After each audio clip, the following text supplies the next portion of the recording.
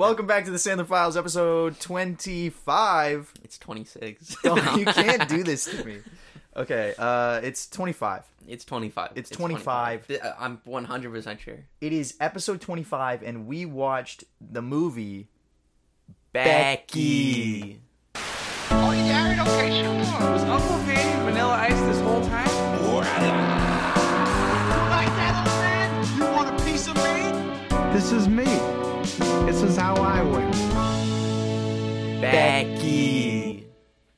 Which is a film from the cinemas, came out into theaters.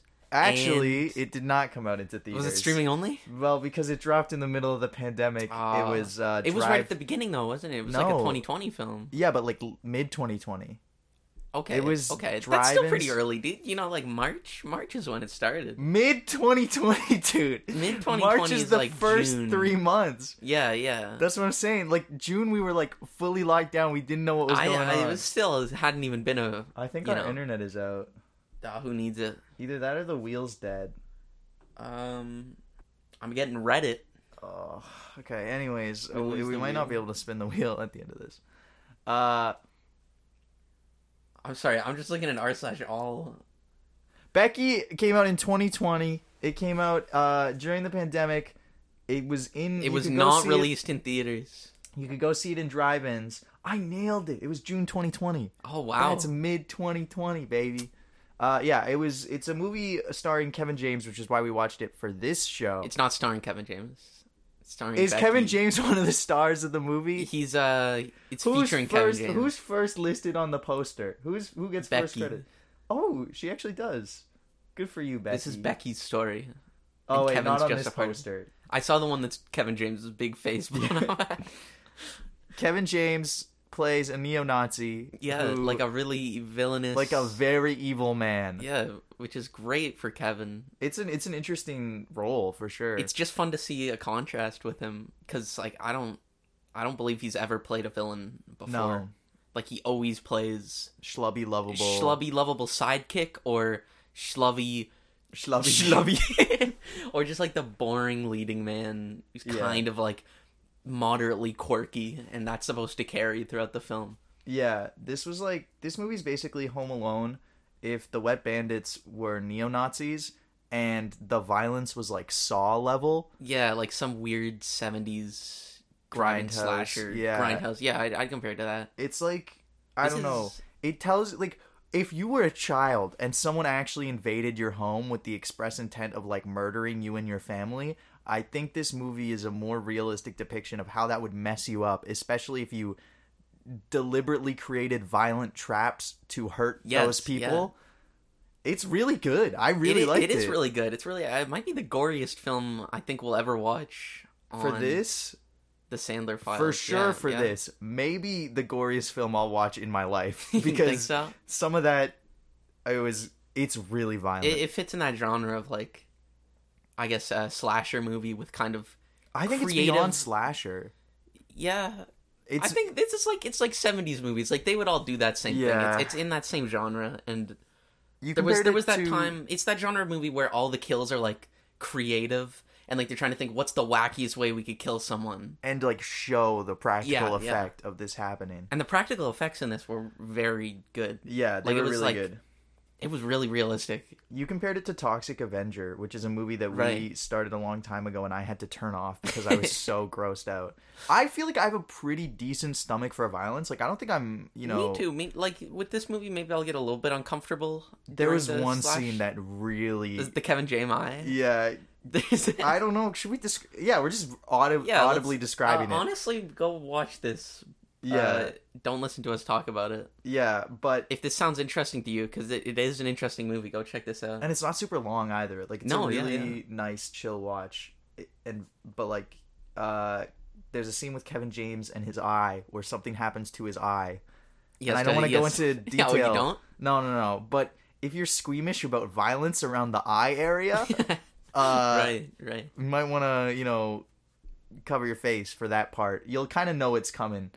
And it lasts a while. It does. It stretches out over like 2 or 3 scenes. And there's actually, I have trivia here regarding that scene. Okay. where Kevin James has to do something to his eye, and they use a prosthetic. No way. He didn't do it with his real eye? They used a prosthetic, and it took way longer to cut than expected. So that shot that's in the movie, Kevin James is like prolonging his pain because it was taking so long. Oh, I hated that. I hated that shot so much. It was really disturbing, and they were playing like this high-pitched like ringing sound too, which like, I don't know, it really felt like you were... I mean, don't you have tinnitus? I guess so. So how do you know that was in the movie? It was more like the sound they play in malls to get teenagers out. Yeah. Or like a dog whistle sort of sound. It's just like that. I don't know what way to describe it. It's like, it's almost like sharp sounding. Yeah. It fit perfectly with what was going on. It was really it was a really well done scene. Yeah. I was just very uncomfortable. Yeah. What did you think of Kevin James, like, as a performer in this movie? Like, his actual... I thought he was fine. Yeah, I didn't think Kevin James didn't really, like... It didn't need to be him. No. Because if it were me, I would have thought you cast Kevin James to be, like, a charming sociopath type. Because that's kind of what he's known for, is, like, the family, lovable goofball, right? But he's kind of just a neo-Nazi. He's just like, it's not even like an interesting neo-Nazi or anything. No, he's just like a very generic. I do like that there's no like dude. There's no like pathos where it's like, you know, he's got some good in him. It's like, no, he's a neo-Nazi. Right. He's a bad person. He's got his little buddy who has... There's one guy who is like, has a bit of a redemption. Yeah. I really like that guy, honestly. I like the way that guy looks too. I don't know if I've seen him in anything else. I liked him, and I liked the resolution to his story arc where... Oh, yeah. Spoiler alert. Basically, there's one of the neo-Nazis who, like, doesn't want to kill kids, and he, like, helps Becky and stuff, and he's like, Like, the whole movie, he's kind of struggling between following what Kevin James is saying and his own personal morals, where he's like, I don't want to mess with kids or anything, because it happened to him. Yeah, and it's revealed. Like, he had to kill a kid, and he yeah. didn't enjoy it, like, before the movie. Which, you know, who would? But no. In the final confrontation between Becky and Kevin James, he comes back to help, and then he's like after Kevin James is deceased, he's like, I hope, like, you know, this has redeemed me in the eye, and then Becky just picks up a gun and shoots him in the head. And I was kind of really satisfied by that. Yeah, that ending. I wasn't really expecting that, but like that's worked. very good stuff. Because the thing about this is, like, what you realize as it goes on is, like, it's Becky's descent into, like, this is a Joker origin story. Yeah. Like, I'd say that. She starts out the movie in a not very good place, and then just terrible stuff happens to her. Well, yeah, because what at the start of the film, it's her mother passed away like a year or so ago, and her father like has already moved on to a new girlfriend, and they're all going up to this cottage, and she's not having it. He wants to marry her. Yeah. Right. He wants to marry this new girlfriend that like a year after her mom died. Becky doesn't like. Also, the dad is played by Joel McHale from Community. Yeah. Lots of good actors in this. I also thought the girl who played Becky, I'd never seen her in anything before, but she was really good. Oh yeah, she was great. Yeah, it was overall like just a solid movie. Just a really fun. Yeah, really enjoyable watch. Really fun, creative. Yeah. Something I've never really seen before. And, like, I mean fun in the way of, like, you know, gross out horror and, you know, crazy stuff going on screen. Obviously, you know, the plot and themes it deals with are, like, kind of heavy. Yes. But if you're watching it with a friend, you know who you are rooting for and you know who you're not rooting for. So you can have fun with just being like, oh! Of course. Yeah, so... I mean, it does deal with serious topics, but then, you know, when this movie devolves into... violence. Crazy outrageous violence, like somebody backing a boat motor over someone or whatever. It's like everyone knows everyone knows what it is. Everyone knows what it is. It's having its fun. It's us taking that, you know, that Colosseum mindset where we would watch humans, you know, look, something deep in our subconscious has a desire to see acts of violence in front of us. And I'd rather... acts of violence? Well, I don't think so. I think we can fake it, which is the good thing. Right. I'd rather if people need to... If there's some type of catharsis that comes from that. I know for me, I like knowing it's fake. Jeremy loves... Like, no, hold on. He will go glassy-eyed when there's a character killing someone on screen. I'm saying I like... vibrating. I think it's good that we have the fake so that, you know, real people don't have to suffer for entertainment anymore. But I think it's interesting how that has evolved. Yeah. It is interesting. But let's ban all violent video games and movies and music. I actually think violence shouldn't be allowed anymore. Violence shouldn't be. We just can't talk about it, guys. Because if you talk about it, it happens. We're gonna stop. No more violence. Mm-hmm. Everyone. We're taking a stand here. Everyone's on the wearing oven mitts from now on. Yes. No more dying. Nobody's gonna die anymore. We're putting our foot down. We're gonna have to step in. Yeah. I just had the thought that I'm not recording, but I am. Oh, good. What else is going on? Like, we watched Becky. It was good. Okay, here, let me hit you with some Beppy trivia. Some Beppy trivia? Beppy trivia right here. Simon Pegg. No! Was slated to play the villain. That would have been way better. Until he dropped out in 2019 due to scheduling conflicts. And then they brought in Kevin James. Scheduling conflicts with what? What is Simon Pegg doing? I don't know. That's a good question. He's like, he's in like one of every 8 episodes of The Boys. I mean, maybe it was The Boys. You know what? Like, obviously, whatever, Simon, do what you want to do, but I would have loved to see him in this role. Yeah. You know who also would have been good? Did you say this at the time? Nick Frost in the role, who's like his buddy. I don't think it was about Becky. I did talk about Nick Frost recently, though. Okay, well, I think he looks a lot like Kevin James. Yes. And I think it would have been a similar visual. Okay. Sorry, Simon Pegg, you missed out on a good movie role. Such a shame. Yeah. Why isn't this like a Reddit movie where Reddit's like, I think it is a Reddit movie. One's seen Becky, underrated gem. I think it's because there's a female main character. That might... I think that's 100% it. That could take away from some of the social stuff. Any more trivia? No. There's literally no other trivia about this. Okay, yeah. Can you tell me the trivia you told me before? I want to hear it again. Yes. Now this is the most interesting.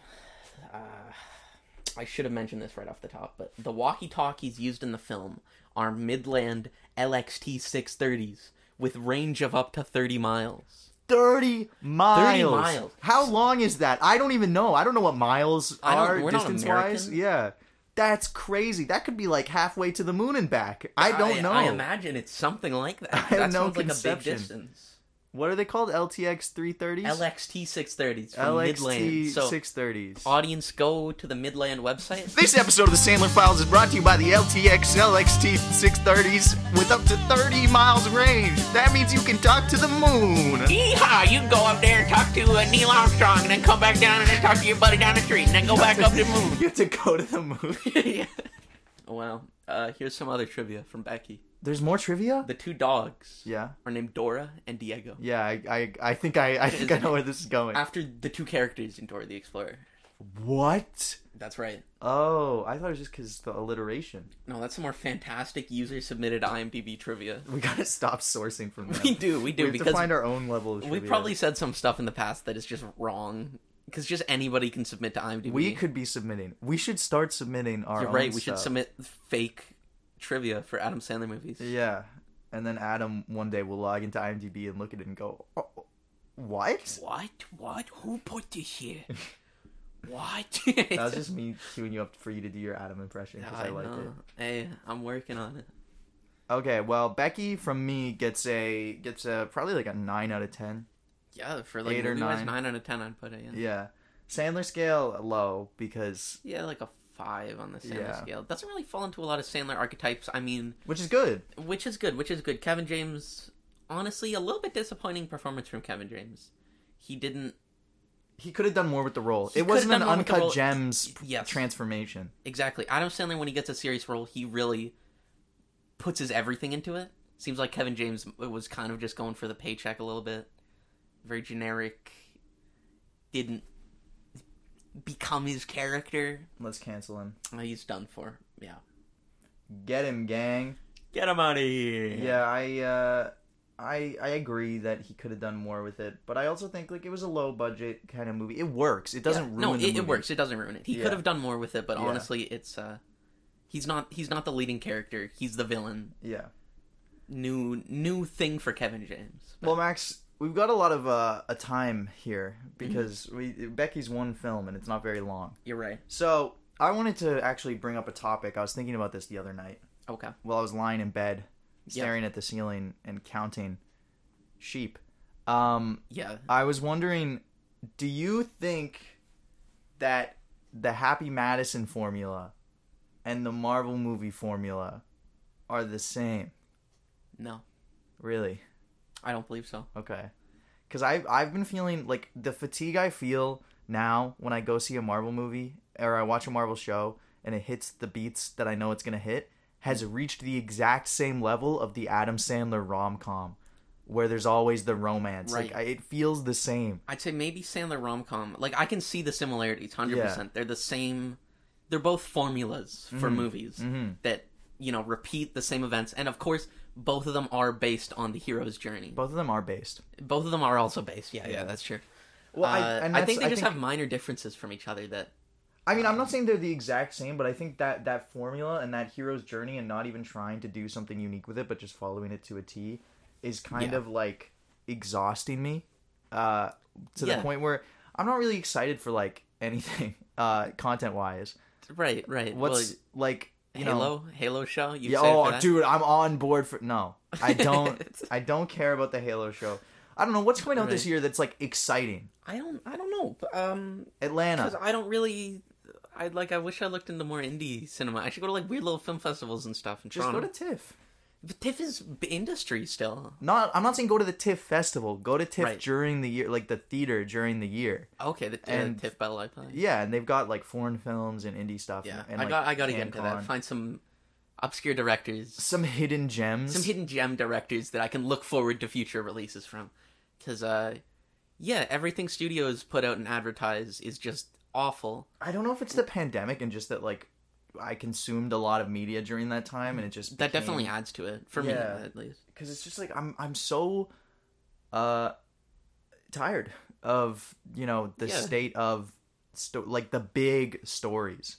I mean, that's why I liked Becky so much, honestly. Yeah, because it wasn't like groundbreaking or anything, but it was just something different. It was different, which I really appreciated. And it had, like, a different, like, it was a downer ending. Even the Batman, which I enjoyed, I still felt like it was too safe in a way.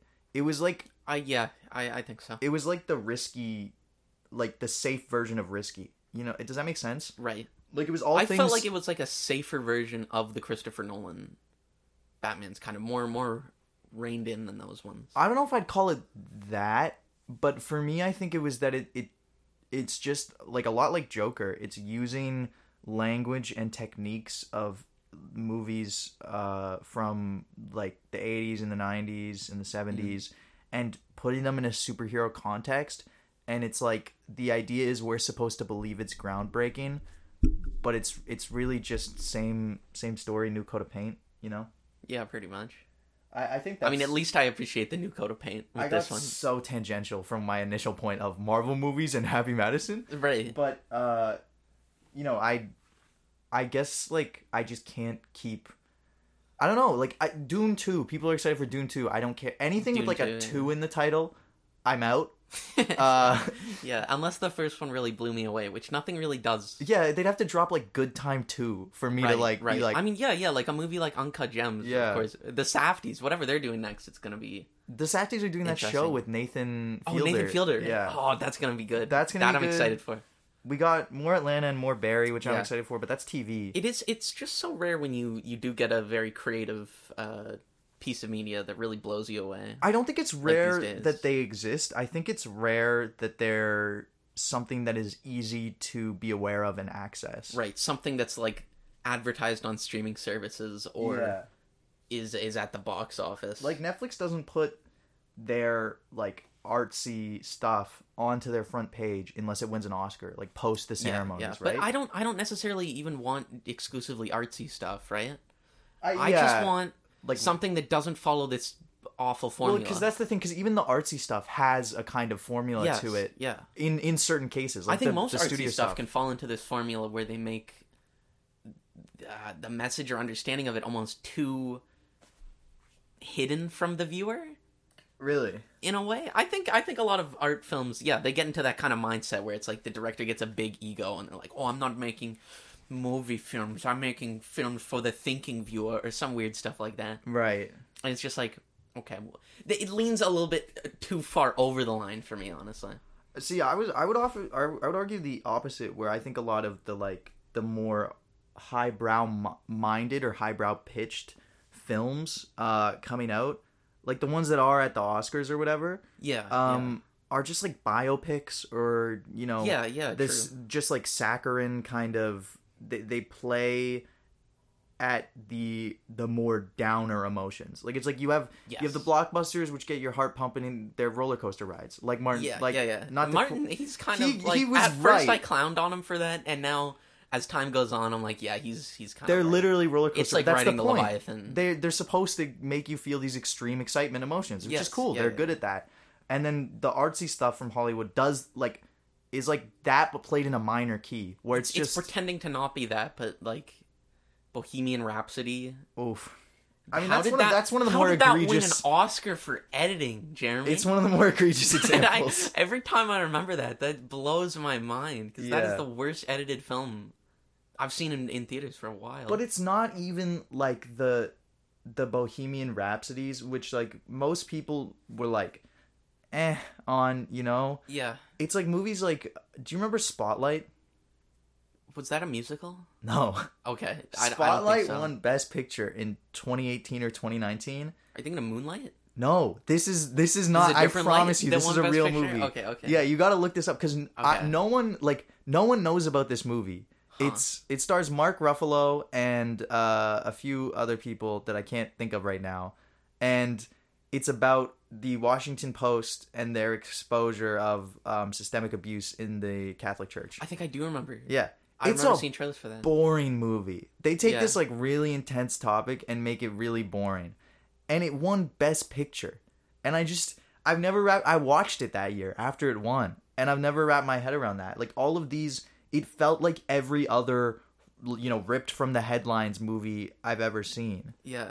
Where, I don't know, maybe we just have a problem with studio like projects. I think so. I think we're just starting to realize that studios develop formulas for success, which is inevitably going to take away from the art that it's creating. I think this show is a funny like roadmap of me especially, because I think you came in already kind of off the blockbuster train, but me going from like like superhero fan. I think I was into superhero when this started, because this was a few years ago now. Yeah, I have been super anti-Marvel. You've been super anti-Marvel, I think, since last year at least. I remember it was around like Black Widow. That was my breaking point. No, you were unexcited. What was before Black Widow? I feel like post Endgame. I remember once Endgame came out, you were like, okay, I'm good. I think I'm good. Yeah, like I don't want any more. I guess I was. Yeah, I mean that was a good call. I kind of wish they had been just like, yeah, this is the end. I think if that had been the end, they probably could have like actually won Oscars for it, like the way Return of the King did, where it was like, oh, this is like the culmination of this like massive project that's very impressive in scope. Right. But instead they were like, no, let's keep it going. Yeah, it's just depressing. But I don't know if it necessarily depresses me, because I think it's more a thing of like, one, people like whatever the general audience likes, and I don't think it's bad to enjoy the movies if you're not like hyper obsessive like us and don't watch so many of them that the formula is like in your face. Yeah. I don't think it's a problem. We're like cynical. We're cynical, and we're trying to specialize in this medium. Yeah, we spend too much time analyzing opinions and cynical takes on the industry. So if these products are working as intended and people enjoy them and get entertainment out of them, then I don't really mind from that angle. And the other thing is, I think there is really cool stuff being made. I need to put more effort into going to see it and highlighting it. Yeah, that's same here. Yeah, I don't know. I just find like the media, some of it gets like homogenized, where like, you know, like everyone's doing the multiverse right now in all the sci-fi fantasy properties. And I'm just like, why? Why are there so many of these? Because it's the easy way to make a property where you can just do anything. Yeah. Instead of, I don't know, naturally coming up with a way where you can stretch the boundaries of what your series is or whatever. Instead you can just go, oh, this is an alternate universe, and this is another alternate universe. It's like, for real, because then you don't have to. It's just the boring way of making an interesting world. I mean, I think maybe it's also a reaction to fan culture and fan ownership over properties, where you know 100%. When fans react so negatively to certain choices, having the ability to go, oh, that was a separate universe, is it's a reset button. Yeah. I'm sure Game of Thrones wishes they had that, you know? Like, right. I mean, I think that's DC's main strategy right now is they realize... Yeah, they're like, going to reset We don't even have to say, like, if these are connected or not. Like, we'll just put this out and it's like, maybe it's has a character from another one in it. Yeah, anything that works, it's its own universe or it's not, but right. We'll they keep making release them. it and don't say, and then if it makes money at the box office, then it's part of, like, the main universe. Yeah, exactly. That's the smartest strategy I've ever heard. I guess it makes sense. I'm fine with. I don't know. The thing about DC, I guess, is that at least they're like doing like when I go see some of their more recent movies, like I have more to say about it than with the Marvel stuff. Yeah. No, I'd agree with that because DC, you go see the Batman and then the Suicide Squad and then Joker. Like these are all they're all superhero different. Movies, but they do differentiate from each other. Yeah, but Marvel films, it's every single one of them has the exact same tone. I mean, which I think I'm just sick of. Like I'm just tired of the quips mostly. That's like my number one. Stop with the dialogue, please. Yeah, I'd love a Marvel movie that had like 3 jokes in the entire thing. You don't have to remove. I think that would bomb because when people go see a Marvel movie, like that is what they want. Well, the audience expectations for those have shifted entirely. Where it's a sporting event now. Like you're watching to go cheer, right? Which is again, it's fine. I don't think that's I don't mind it. I have fun there. It's fine, but it doesn't. It no longer makes an impact on me beyond the brief period where I'm in the theater and I'm like, yeah, okay, woo, Spider-Man, and then I go home and I'm like, okay, well that was a fun way to kill 2 hours. I don't go to Walmart. I don't buy my Spider-Man t-shirts. No, but when I was a kid...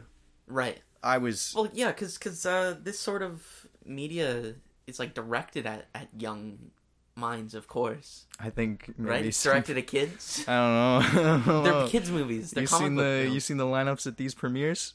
Yeah, I mean, they're enjoyed by a lot of adults. I'm still talking about them. But the primary directive of these movies is to get kids addicted so they go out and buy their toys at Toys R Us or whatever. I guess that's it's true. You know what?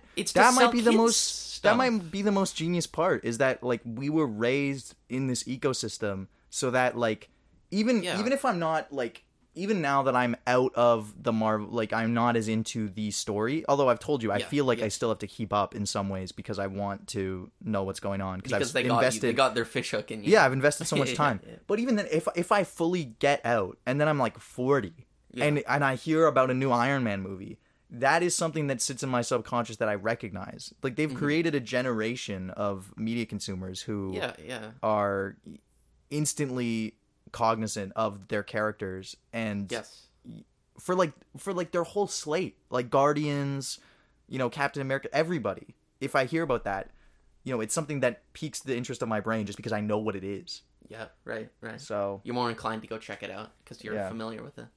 This is a conversation that I think is only interesting to the two of us. No, I don't this is what people talk about in our courses and stuff too. The whole sequel culture, reboot. Yeah. Everything. It's been going on for like 20 years now. Yeah. Or longer. And this is why I want to make Bulletproof 3. We need to franchise opportunity these films, Adam. Franchise the movies that matter. Yeah. Franchise the original Risk Takers. Yeah. Bulletproof 3. Shakes the Clown 2. Yes. Airheads, Earthheads. Whatever we got to do to get these true classics of filmmaking on the board. I am disappointed that he's doing a sequel to Murder Mystery when he could have done a sequel to any other film in his catalog. I mean, I'm kind of excited for Hustle. I think hopefully that's interesting. My prediction is that's gonna be bland as shit. Apologies, dude. I'm sorry. I'm predicting a 6 out of 10 for me on that one. Yeah, I mean, it's a sports movie. It's probably gonna be fine because there's a lot of funding behind it, but also I don't think it's gonna be anything worthwhile. I guess he's just like a different type of person than I am. If he does like an Uncut Gems and isn't like so creatively invigorated by that he's like, I want to do this now. Right. Well, because he does Uncut Gems and then they have him sitting at a round table with like Jamie Foxx and all these other Oscar Robert winners. De Niro. And it's like, how do you not want to be here all the time? I know. It's like, is this not a sign that this was probably a good decision? Yeah. I mean, maybe there's just not a lot of scripts. Like, they went for Adam for like a decade for that script. Yeah, maybe there's just not a lot of Sandy people... Wexler said no. for 10 years. Maybe there's not a lot of people who want to cast Adam in serious roles. So if you're listening, Adam, I will write a spec script for you specifically if you want more dramatic roles. We'll put all of our free time into that. I would drop out of school if Adam Sandler said, I would genuinely abandon all life plans if Adam Sandler's like, come write a movie for me. Yeah, like a serious one. Like, I want another deep role. I would dedicate actual years of my life to that script. That would actually change my whole life plan. Like, it was like, I want you to write my movie, but you have to move out of Canada. You have to move down to LA with me. You're going to be doing this for 10 years. We're the least parasocial Adam Sandler fans. No, but I get what you mean. Like, it's like, it's a great opportunity. The demand should be there because it's an exciting prospect when Adam like tries. Because Adam is very. Do you think it's artificial scarcity? It's like, when he tries, it's such a big deal because he doesn't do it so often. Yes, okay. I think so, because I've heard comments on this same topic for like, you know, every 5 years or so he does do a role like that, like Punch Drunk Love, the Maya Horowitz stories, or whatever. It's every handful of years he will do that, and then every time there's that reaction. It's like, Adam Sandler can do this? What? Adam Sandler's in the Oscar conversation this year? This is crazy. What, Adam? And then he runs back to his little gang of ne'er-do-wells, and they pop out 5 or 6 of the worst films you've ever seen. Yeah. and then just have every once in a while again. And then we watch all of them. Yes. All right, well, that was a good discussion. We're going to watch Sonic 2 like soon, by the way. When does that come out? I don't think we'll have an episode like around the time. I think our last episode will already be in the can. Oh man. But, you know, after my talk about franchise culture and sequels and blah blah blah, I am going to go see Sonic 2 because I have to. I want to end this episode with a little. Should I spin first or after this? Spin after this. Okay.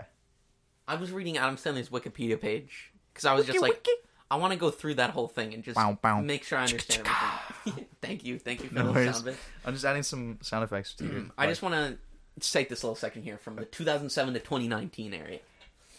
Following the release of Funny People, it, along with Punch Drunk Love, were cited in the June 2010 announcement that Sandler was one of the 135 people, including 20 actors, invited to join the Academy of Motion Picture Arts and Sciences. Yeah. So he's on the Academy? Dude, everyone's in the Academy now. The Rock's in the Academy. The Rock's in the Academy? And they get to vote on what movies win? Yeah.